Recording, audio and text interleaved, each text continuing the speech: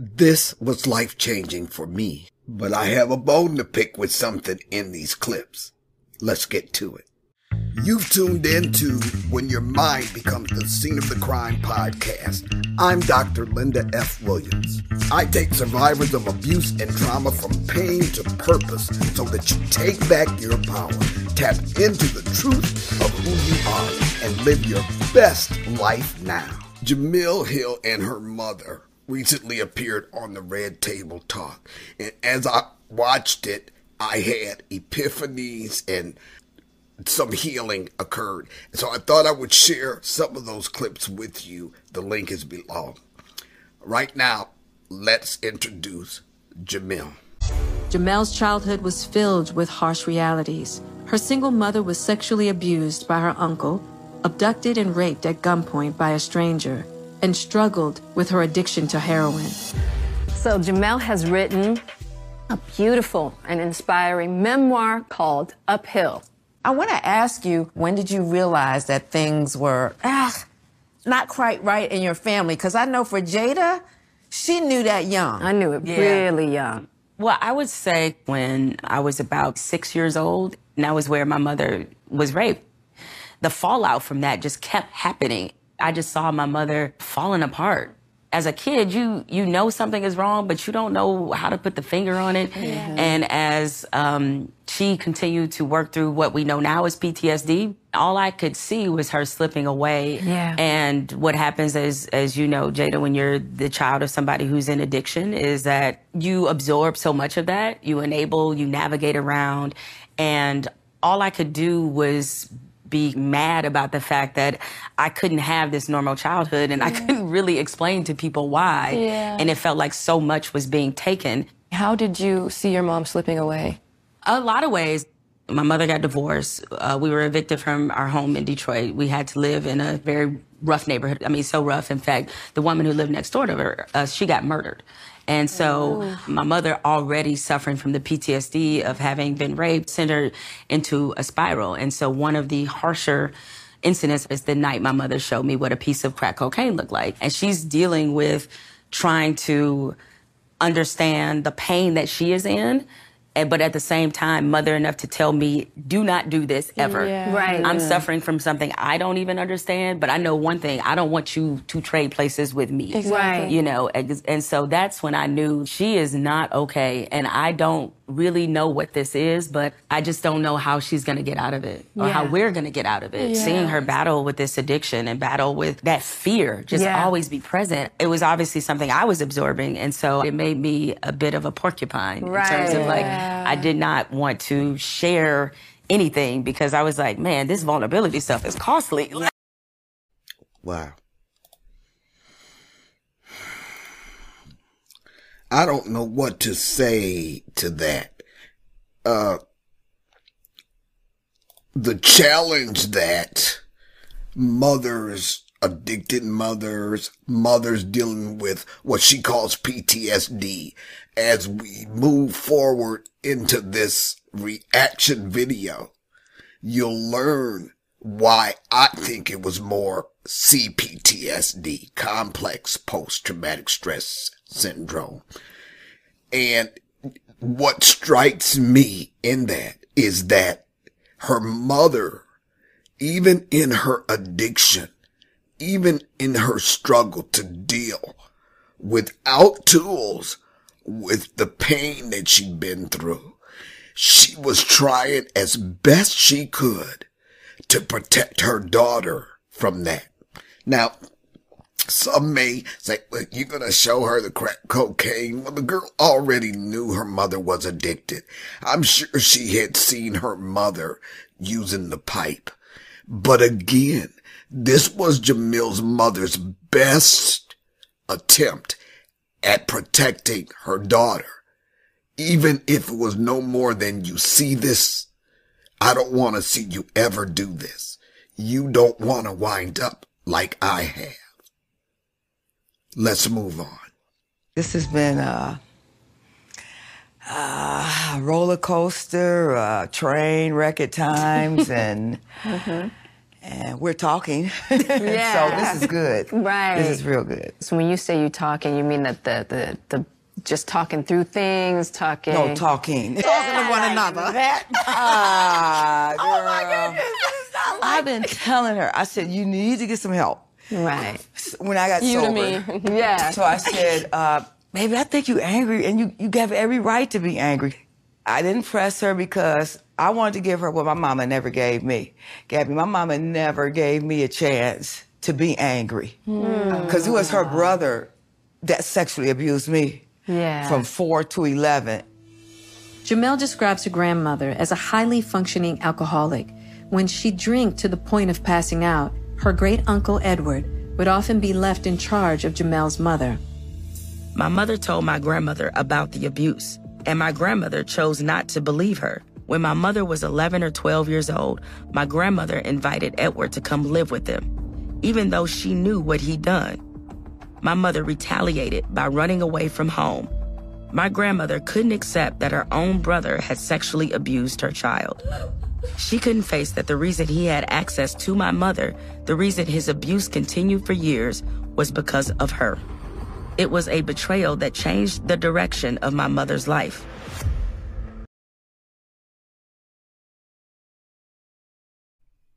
I don't know. I mean, really. Oh my goodness. You guys, look. I watch a lot of true crime videos. And when somebody reports a child missing, the first thing that the authorities want to know is she a runaway? Is he a runaway? Have they done this before? And even sometimes when they are told that this is out of the ordinary for this individual, they're thinking a habitual runaway. And what are they running from? See, that's what folks need to be thinking. Any missing child or missing person is heartbreaking. But when you've got a child who consistently runs away from home, they're running from something. It's about more than finding the child and hoping to find that child alive. It's about what the heck has happened to that child. What are they running from in the household? As you see, Jamel's mother ran away from home. Look, you ain't listening to me. Apparently, you want to erase what I went through. And you believe your brother over me to the extent that you gonna be babysitting me, getting drunk, passing out, and now he has full access to me for years. Oh. Next time you see a situation where you're on the street and you see a child. Now, I'm calling a child anybody under 18, they may have run away at 15 and now they're 21. If you see people out there on the streets, compassion should call for us to want to know what's the backstory, what happened to them, instead of looking at them like somebody less than. Let's move on.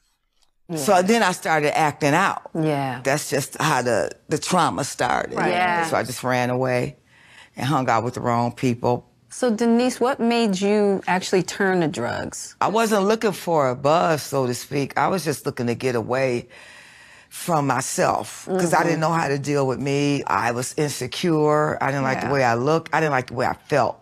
Yeah. Because I felt inferior. Yeah. Because my family, they had made me feel this way.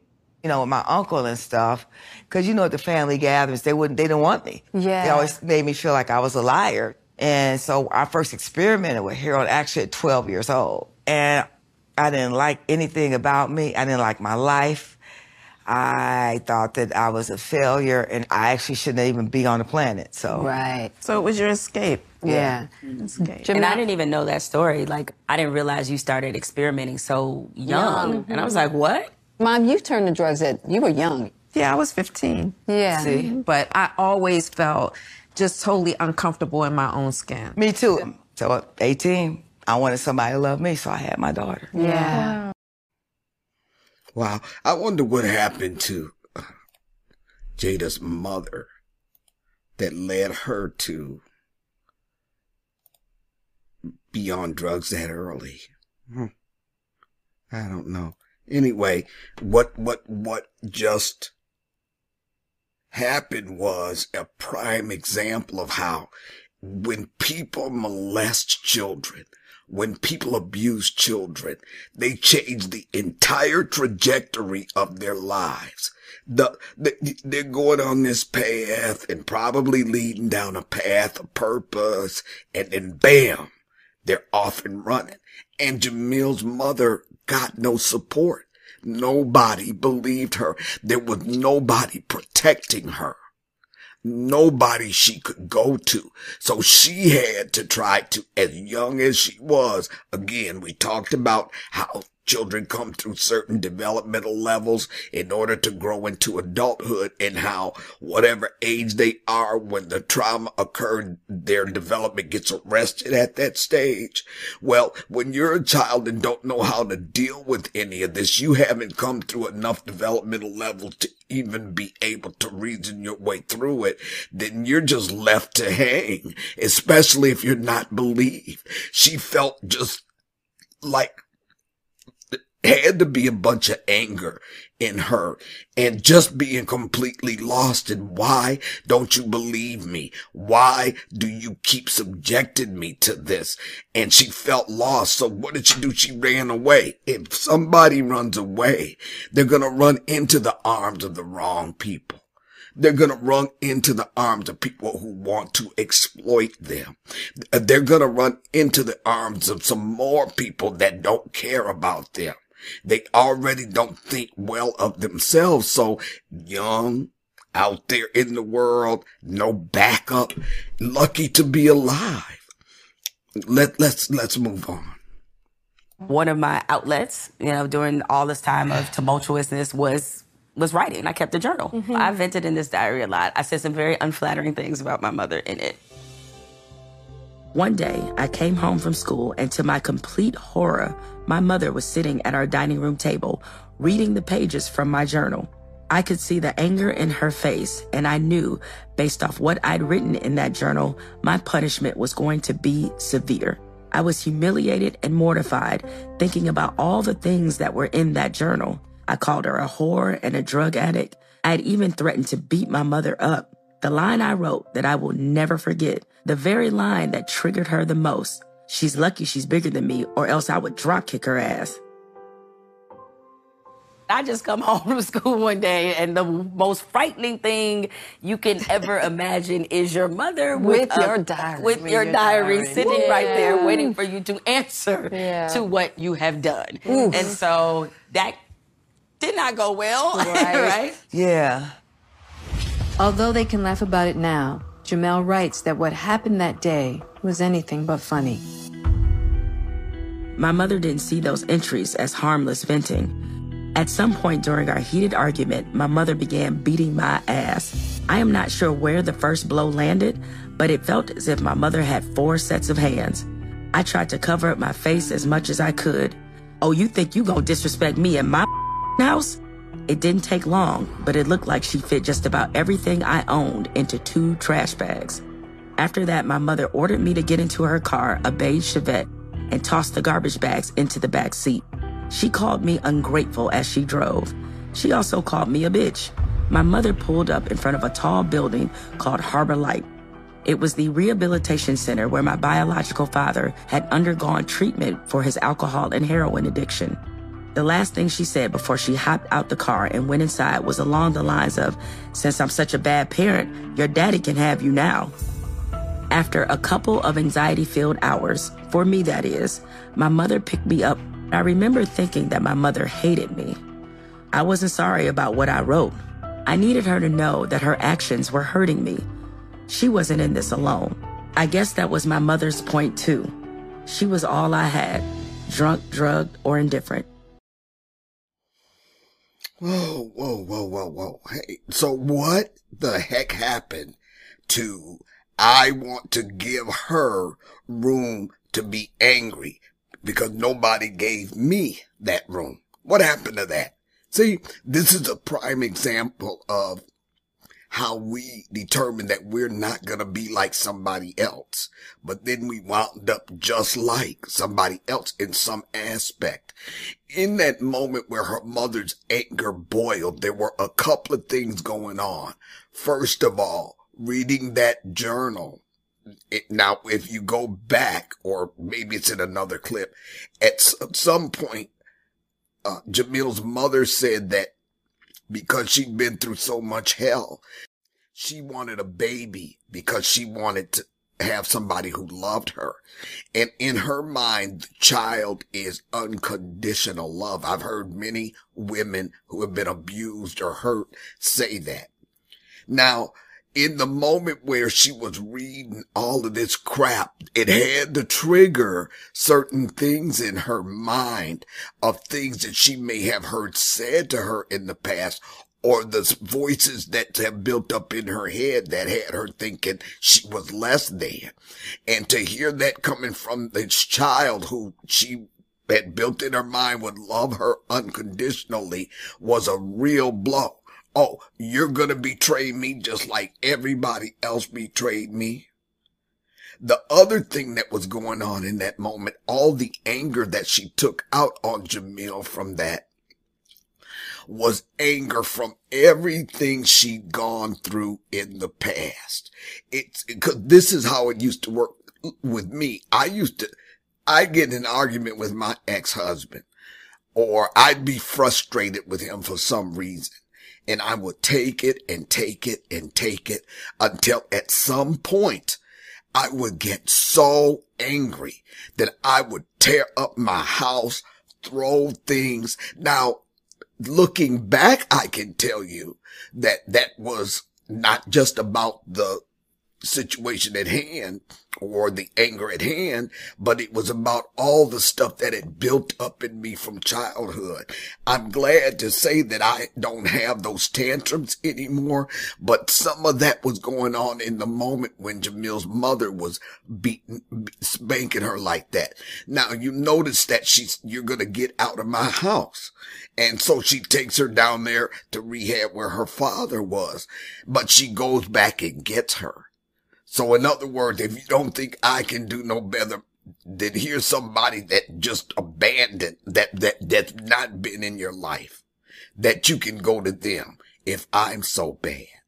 So that was an amazing moment because all the journal was doing was allowing Jamil, just like her mother said she wanted her to have that outlet, allowing her to get that anger out. Journaling is a good thing for any trauma survivor to do, because I look back at some of my journals from back in the late 70s, and everything I wrote poetry-wise and everything was just dark, dark, dark. And then when I look at things that I'm writing now, then it looks a lot lighter, a lot more hopeful. So it's encouraging to look and see your growth over time. But in that moment, we must have an outlet. We must have an outlet. So be sure to journal as well. Now, what was slapping Jamil's mother in the face was truth. Truth. She already knew how she had let her daughter down. She already had feelings of inadequacy because of her addictions and trying to navigate the trauma, so that when that was coming back at her from somebody that she expected, of whom she expected unconditional love, it was just too much. Everything blew up in that moment. Let's move on. Look at you like, yeah. What are you? And are you still angry? I am not. Because I think so. I mean, Well, it's a I think she's still angry. I am not angry. But it's funny because I started going to therapy because my mother said, I think you're angry and you just don't know you're angry and maybe you need to see somebody. I'm like, I ain't angry. So I was like, what are I'm talking about. So I was like, well, maybe I shall start seeing somebody just to see if this is true.